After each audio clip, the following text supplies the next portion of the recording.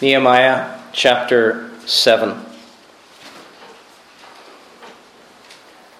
As we have seen in recent weeks, there are problems outside of the city of God. There are enemies who wish to do harm to the work that is taking place within the city of God. And no doubt when we compare within the city and outside the city, we would say, yes, things are better within the city of God. There are no doubt blessings of being within this city, where there is the presence of the living God, a special presence of God. We know that the temple lies within the walls of Jerusalem. And here is a place of refuge. Here is a place for people who have fled what is the city of destruction, Babylon, toward what would be their home. A place of protection. Now, before we read Nehemiah chapter 7, I hope we're not too worried about the long list of genealogies. I want us to remember as we go through this, all Scripture is given by inspiration of God and is profitable. And what we've got to ask ourselves here this evening, as we read any part of Scripture, how is this profitable? What does this teach us about God? And what does it teach us about His glorious gospel? So let us hear now God's holy and infallible word. Nehemiah chapter 7. Now when the wall had been built, and I had set up the doors, and the gatekeepers, the singers, and the Levites had been appointed, I gave my brother Hanani and Hananiah, the governor of the castle, charge over Jerusalem. For he was a more faithful and God-fearing man than many. And I said to them, let not the gates of Jerusalem be open until the sun is hot. And while they are still standing guard, let them shut and bar the doors. Appoint guards from among the inhabitants of Jerusalem, some at their guard posts and some in front of their own homes. The city was wide and large, but the people within it were few, and no houses had been built. Then my God put it into my heart to assemble the nobles and the officials and the people to be enrolled by genealogy. And I found the book of the genealogy of those who came up at the first, and I found written in it, these were the people of the province who came up out of the captivity of those exiles from Nebuchadnezzar, the king of Babylon, had carried into exile. They returned to Jerusalem and Judah, each to his own town. They came with Zerubbabel, Jeshua, Nehemiah, Azariah, Remiah, Nahamani, Mordecai, Bilshan, Mispereth, Bigvai, Nahum, Bana. The number of the men of the people of Israel, the sons of Parosh, 2,172. The sons of Shephatiah, 372. The sons of Ara, 652. The sons of Pahath Moab, namely the sons of Jeshua and Joab, 2,818. The sons of Elam, 1,254. The sons of Zatu, 845. The sons of Zakkai, 760. The sons of Benoi, 648. The sons of Bebai, 628. The sons of Asgad, 2,322. The sons of Adonikam, 667. The sons of Bigvai, 2,067. The sons of Adon, 655. The sons of Atir, namely of Hezekiah, 98. The sons of Hashem, 328. The sons of Bezai, 324. The sons of Hariph, 112. The sons of Gibeon, 95. The men of Bethlehem and Netophath, 188. The men of Anathoth, 128. The men of Beth Azmaveth, 42. The men of Kiriath Jearim, Kephirah, and Beroth, 743. The men of Ramah and Geba, 621. The men of Michmas, 122. The men of Bethel and Ai, 123. The men of the other Nebo, 52. The sons of the other Elam, 1,254. The sons of Haram, 320. The sons of Jericho, 345. The sons of Lod, Hadid and Ono, 721. The sons of Senah, 3,930. The priests, the sons of Jediah, namely the house of Jeshua, 973. The sons of Immer, 1,052. The sons of Pashur, 1,247. The sons of Haram, 1,017. The Levites, the sons of Jeshua, namely of Kadmiel. Of the sons of Hodavah, 74. The singers, the sons of Asaph, 148. The gatekeepers, the sons of Shallum, the sons of Atir, the sons of Talmon, the sons of Akub, the sons of Hatita, the sons of Shobai, 138.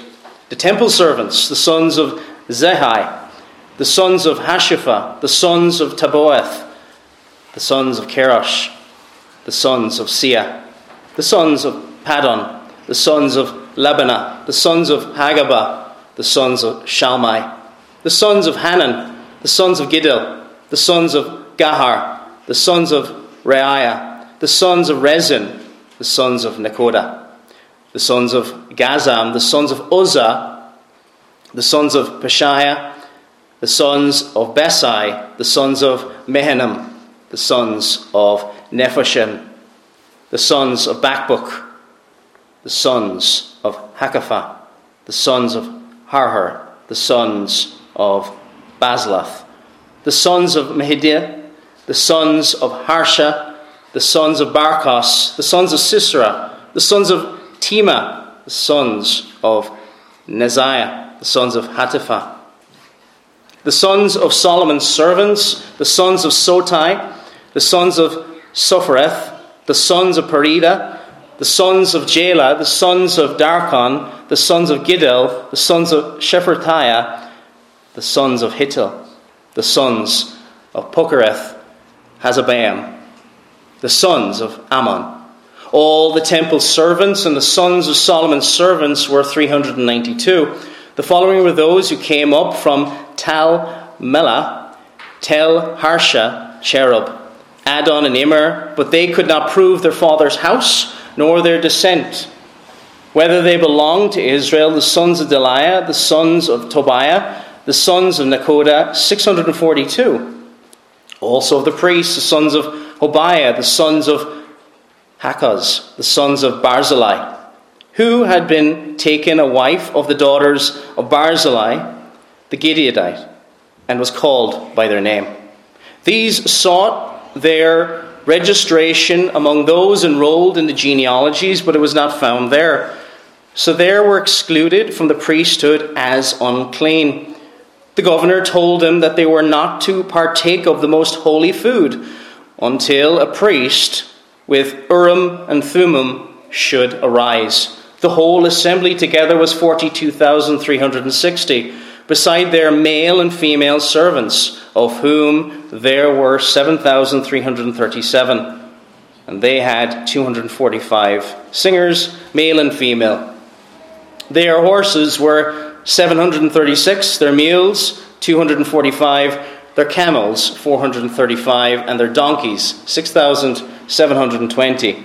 Now some of the heads of the fathers' houses gave to the work.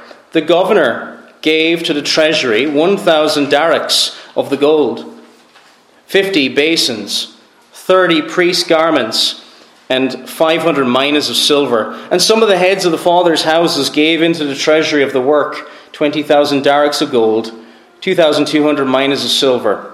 And what the rest of the people gave was 20,000 darics of gold, 2,000 minas of silver, and 67 priests' garments.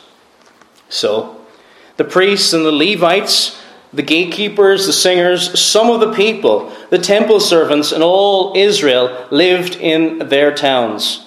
And when the 7th month had come, the people of Israel were in their towns. And may the Lord bless the reading of his word.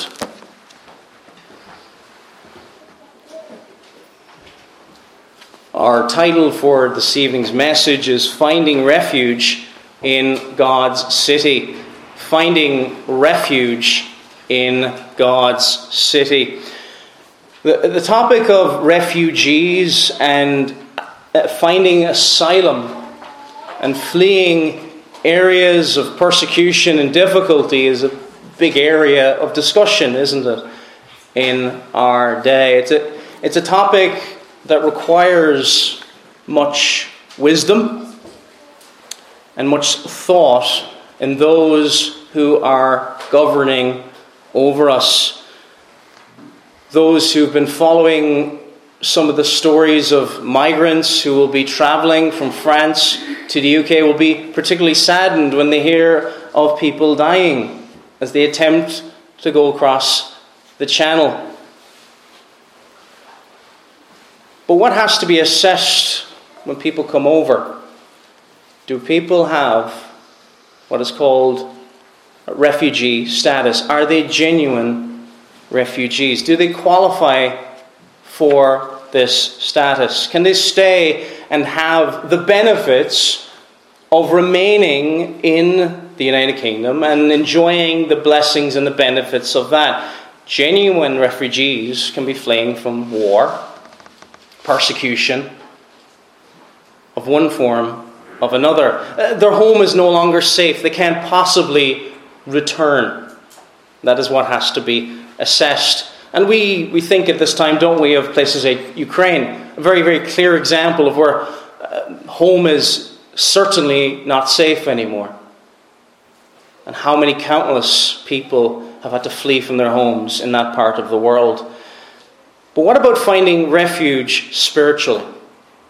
Finding refuge spiritually.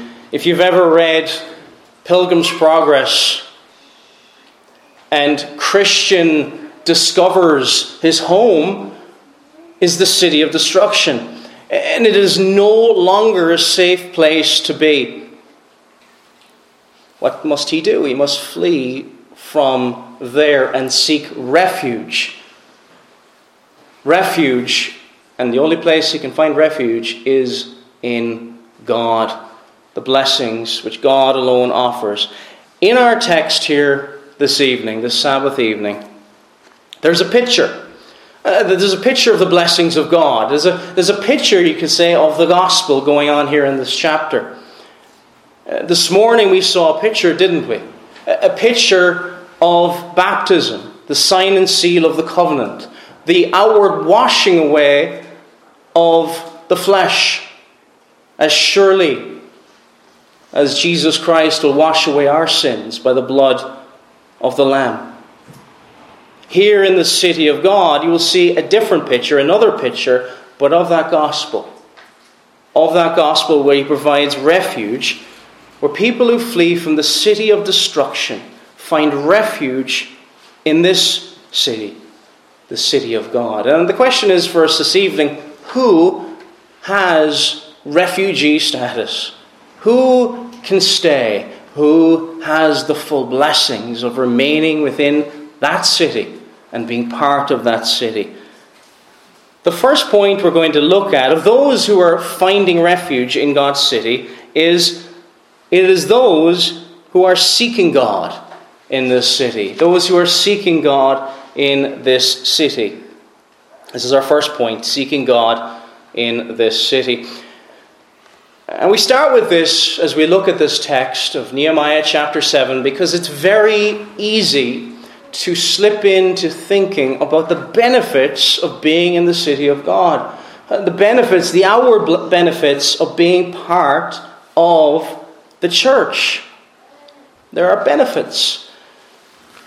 But we must first and foremost be seeking God. In the city, in the church, it is led by those who are faithful to God and fear God. It says in verses 1 and 2, "Then it was, when the wall was built and I had hung the doors, when the gatekeepers and the singers and the Levites had been appointed, that I gave the charge of Jerusalem to my brother Hanani, And Hananiah, the leader of the citadel, for he was a faithful man and feared God more than many. The leadership here in the city of God is made up of those who fear God and are faithful to God.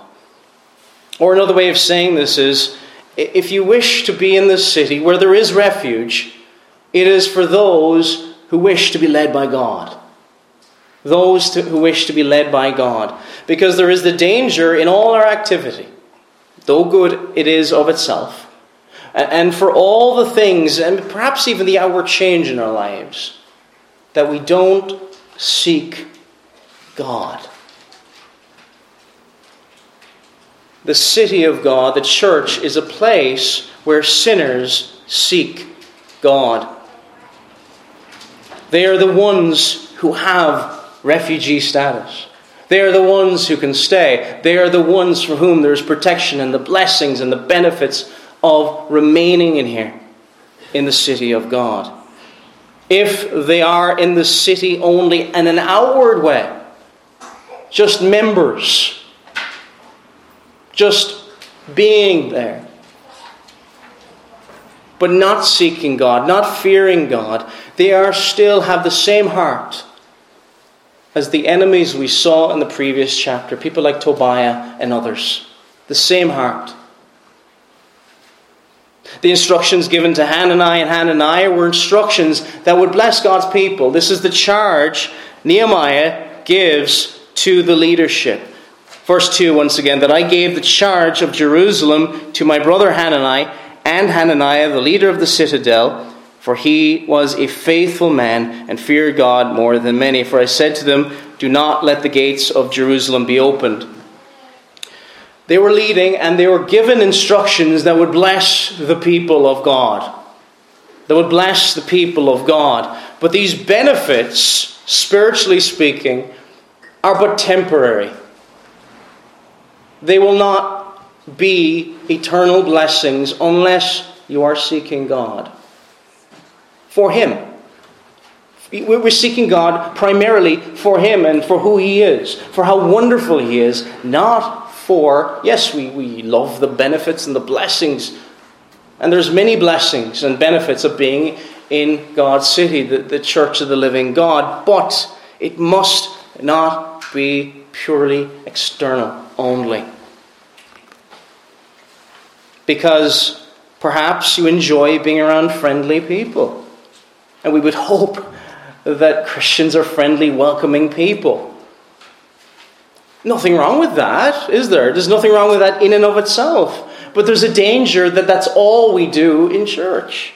Perhaps you like how other Christians are a good influence on you. And you like that it has brought you away from certain bad habits that you once had.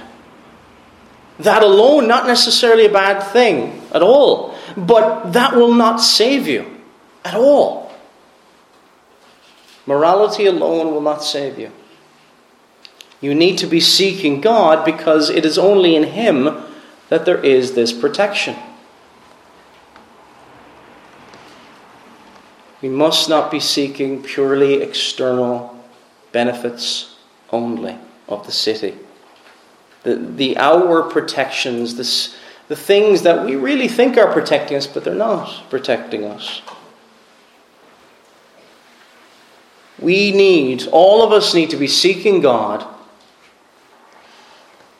who visits His people in a special way within the city of God. This special way was seen in the Holy of Holies, within the temple. The special presence of God being there.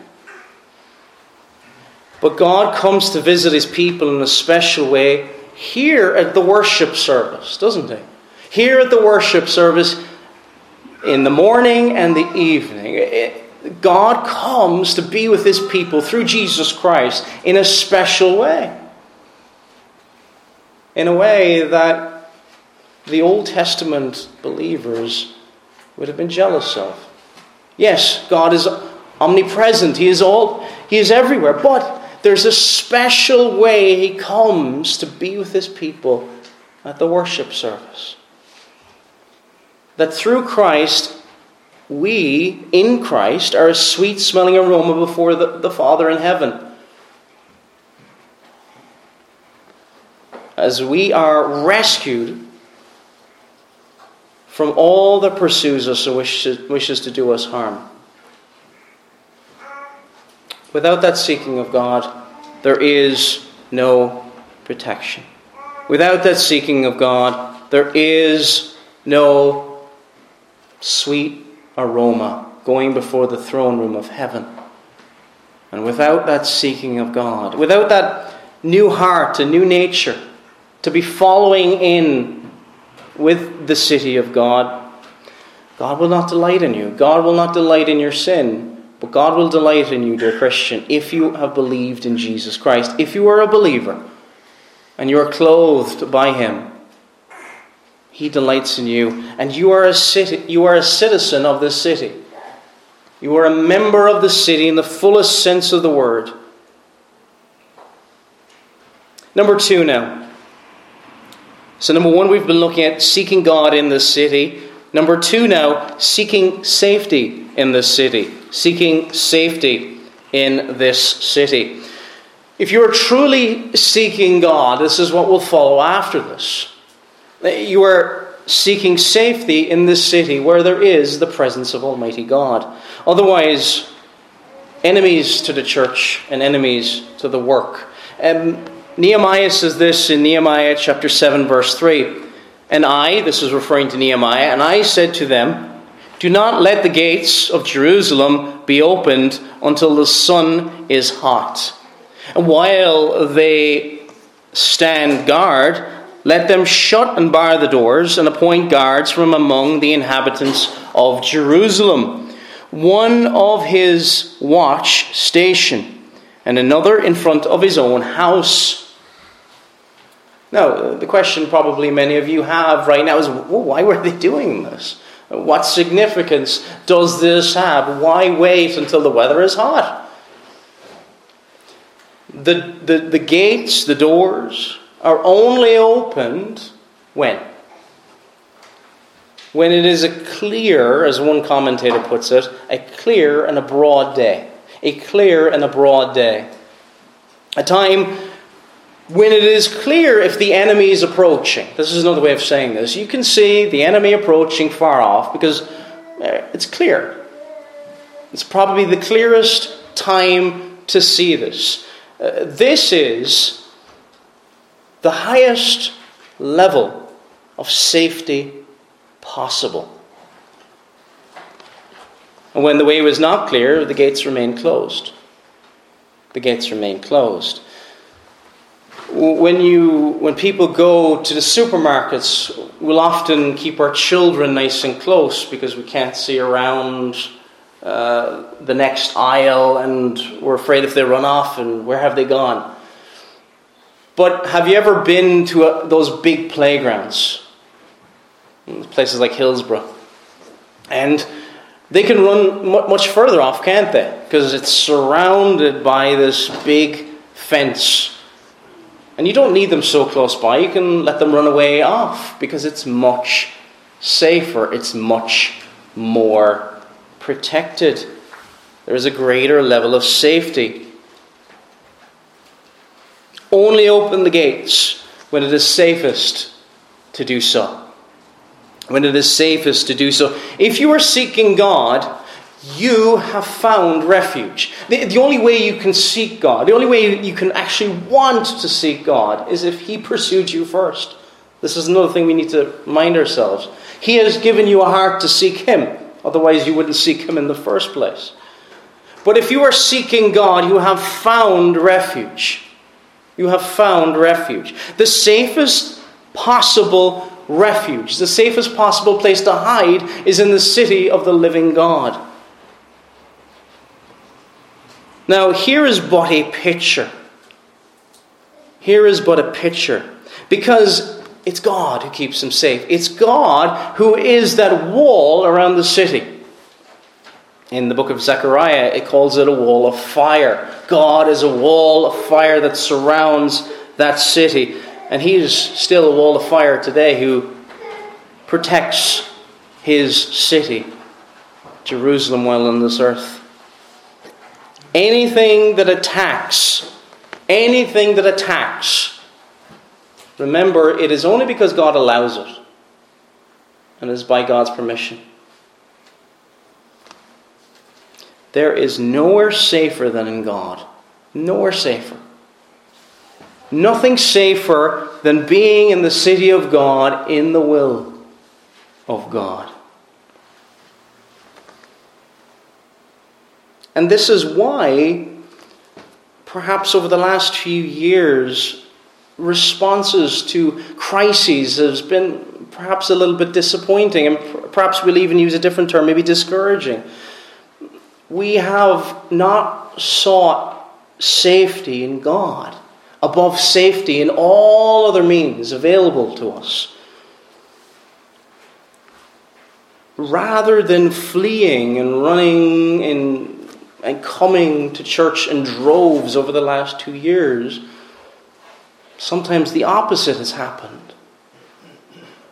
And dear friends, I have made the exact same mistake. I point the finger at myself. It's hard to think about this, but we must not repeat past mistakes. Should another time come in the future, the safest place, no matter what happens, if we face war, if we face famine, we face disease, is with God. We can shut down so many things within reason. We shut down businesses, all this kind of thing. But worship should be the last thing to stop. There can be exceptions to this, of course. There could be snowstorms, all sorts of things. But it should be the last thing to stop.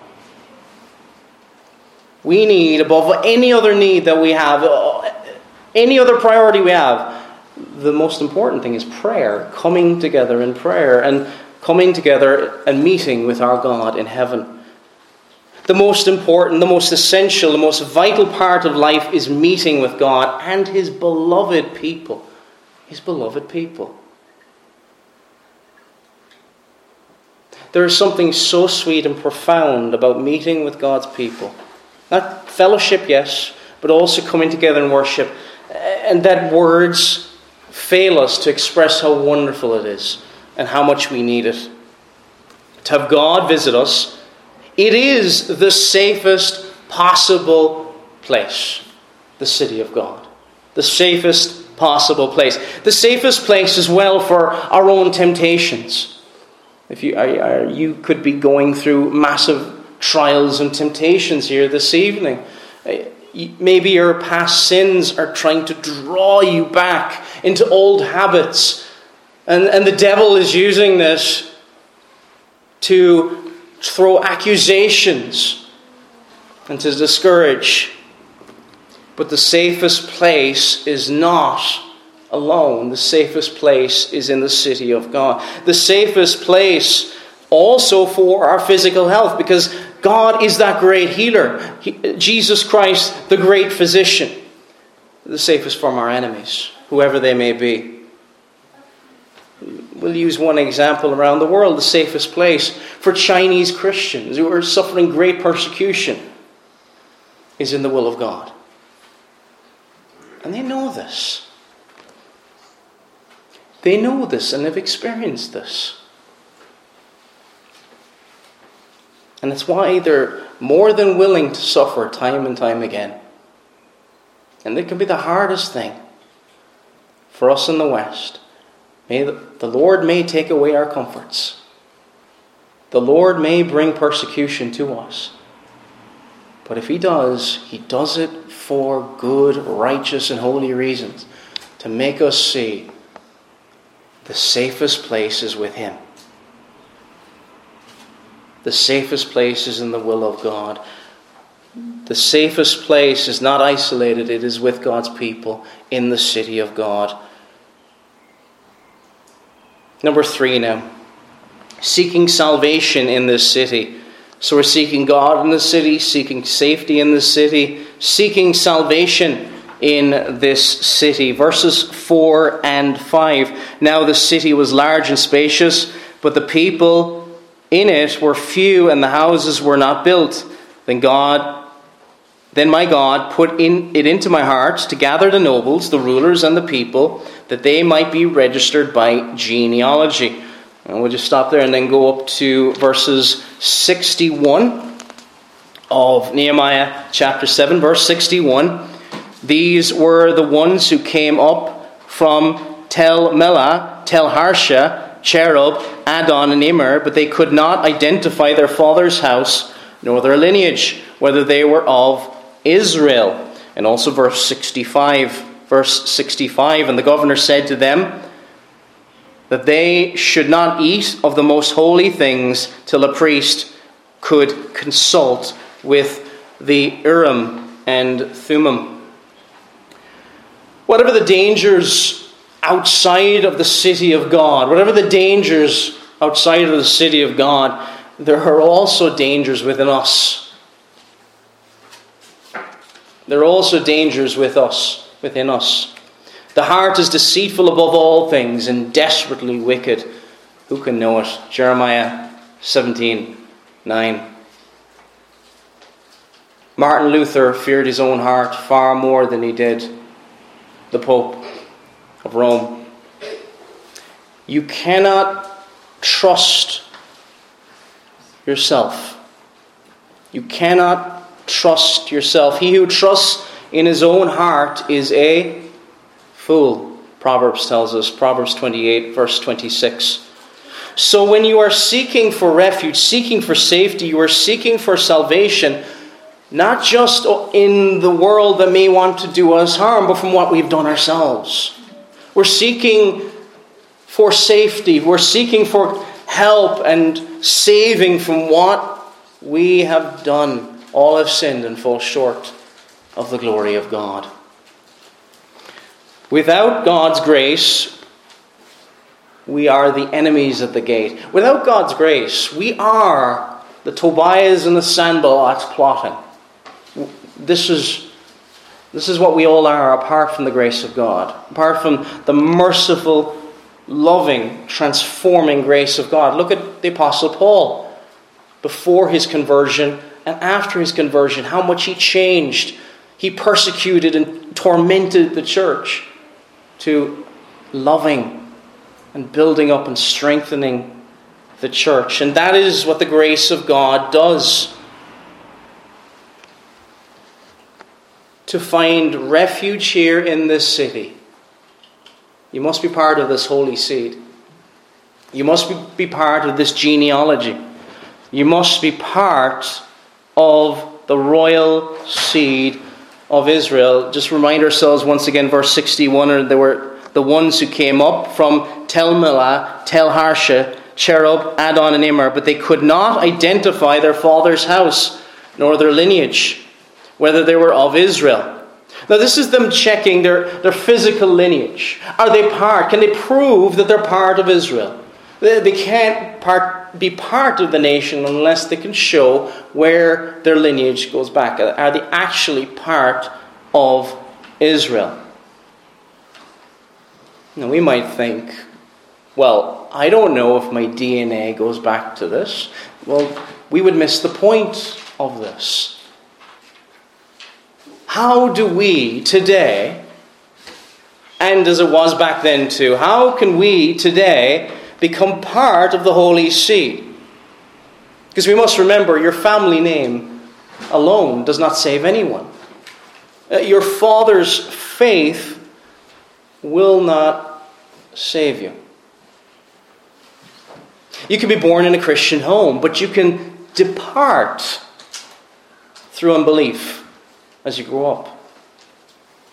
From that one olive tree, the church. It says in Romans 11, 20 and 21, well said, because of unbelief they were broken off, and you stand by faith. Be not haughty, but fear. But if God did not spare the natural branches, he may not spare you either. Romans 11, 20 and 21. How can you become part of this holy seed? Saved by grace alone.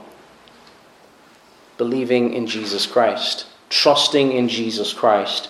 Turning from your sin Turning from that which you need to be saved from and turning to Jesus Christ. And you become part of this holy seed. You become part of spiritual Israel.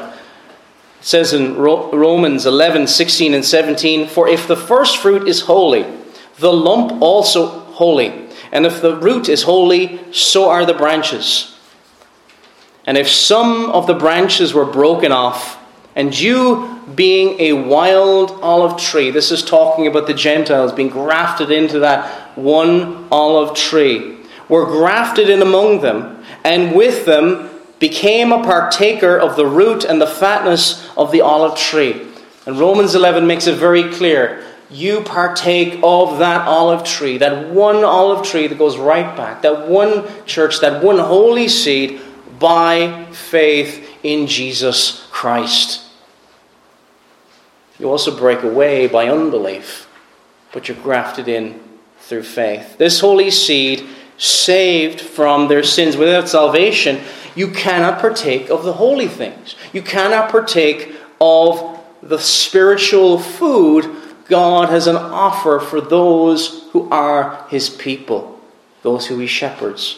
It says in verse 65 of Nehemiah 7, "And the governor said to them that they should not eat of the most holy things till a priest could consult with the Urim and Thummim." They had to make sure that this person was really part of the church, really part of the seed of God. Now, again, must remind you, just because you're a member of the visible church, the outward church, does not mean you are born again necessarily. Judas was a member of the visible church, but we know he was not converted. If you are an unbeliever, you must not partake of holy things. You must not feed on holy things. We think of the Lord's Supper, which we will partake of in a few weeks' time. If you are an unbeliever, the Bible warns, "For he who eats and drinks in an unworthy manner eats and drinks judgment to himself, not discerning the Lord's body." But if you are saved, you are part of this holy seed by faith, you can partake. You can, you must, and you will partake of holy things in the Word of God. This is your food. The Word of God is your food. It is your drink. It is your sustenance. It is what sustains you in holiness. Those who seek this salvation in this seed, the seed of the Lord Jesus Christ, are saved from their own sins in this city. And then finally, number 4, seeking service in this city. Seeking service in this city. So we've looked at seeking God, seeking safety, seeking salvation, and now finally seeking service in this city. If you, in finding refuge, we must not think of it as purely something you receive passively, alone.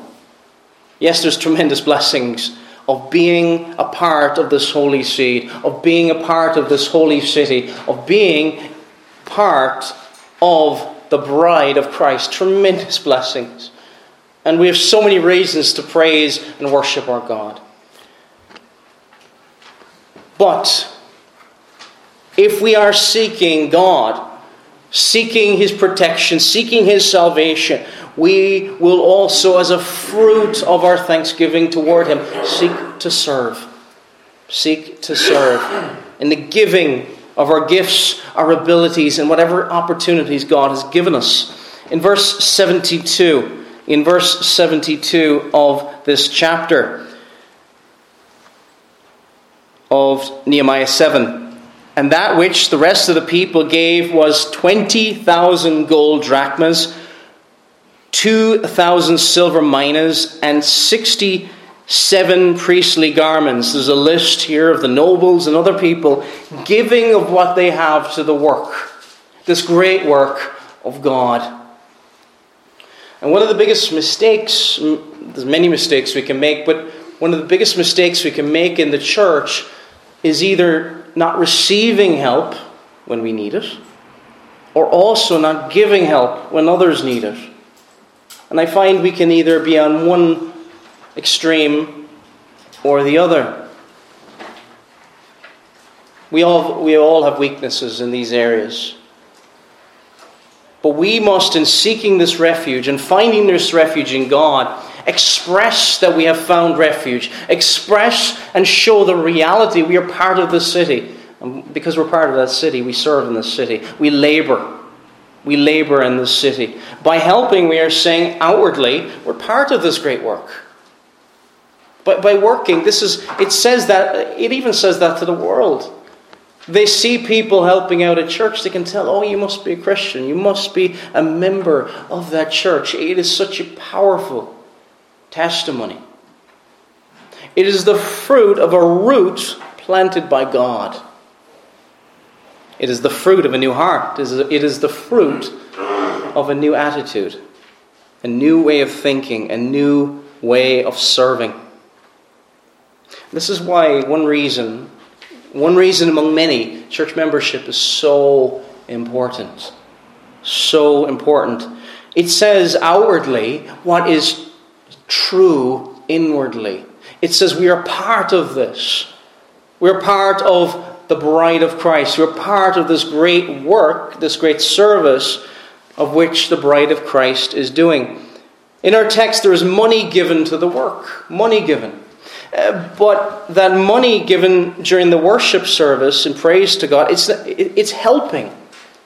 We should not just think about it as just finance. It buys things that are necessary. Necessary things, perhaps clothing in places of need. Food, other things, vital necessities at times. This city of refuge. Currently many are giving to Ukrainian relief and charities helping Ukraine, and praise God for that. And by giving, you are helping in that effort. By giving, you are helping in that effort. That money is helping. But we must not think of it as purely money. We must give more than money. We must give ourselves. We must give our talent. We must give our strength. Sometimes we give our strength to carry the burdens of others around us who cannot carry such burdens. And those burdens can vary from time to time. That can be burdens in the home. You come home from work, you've had a long day's work, but you still have some energy, and you see your wife is exhausted. Help her. Relieve her burdens. There's many different places. Serving in the kingdom, let's not just think that serving in the kingdom is just what we do here on a Sabbath morning and a Sabbath evening. It is throughout the week. It is in our homes, and it is before our children. It is before our grandchildren. Giving of ourselves to the working of the kingdom. This work outwardly says we are part of this great work. But the work doesn't save us. It is a fruit, not a root. It shows evidence of a new heart. It shows evidence that we love God. It shows evidence that we gladly serve Him. It shows evidence that we have a home in heaven. You might be here this evening and you're wondering, is there any space for me in this city? You may be here this evening and you may not know anything about what I am talking about. Can you find refuge in this city? Verse 4 says this, "Now the city was large and spacious, but the people in it were few." There's plenty of space for all who will come to Jesus Christ. All who will wish to flee away from their sin. All who will wish to flee away from their burdens and find rest in Him. By turning to God and seeking Him, there is a wonderful home for you. There's a wonderful peace for you. We see at the end of the chapter. It describes how they then, so the priests, the Levites, and the gatekeepers, verse 73, the singers and some of the people, the Nethinim and all Israel, dwelt in their cities. They dwelt in their homes. They were at home. They were at peace, because God's the one who gives the safety. God's the one who gives the refuge. Come to him while he may be found. Seek the Lord and trust in him. Amen.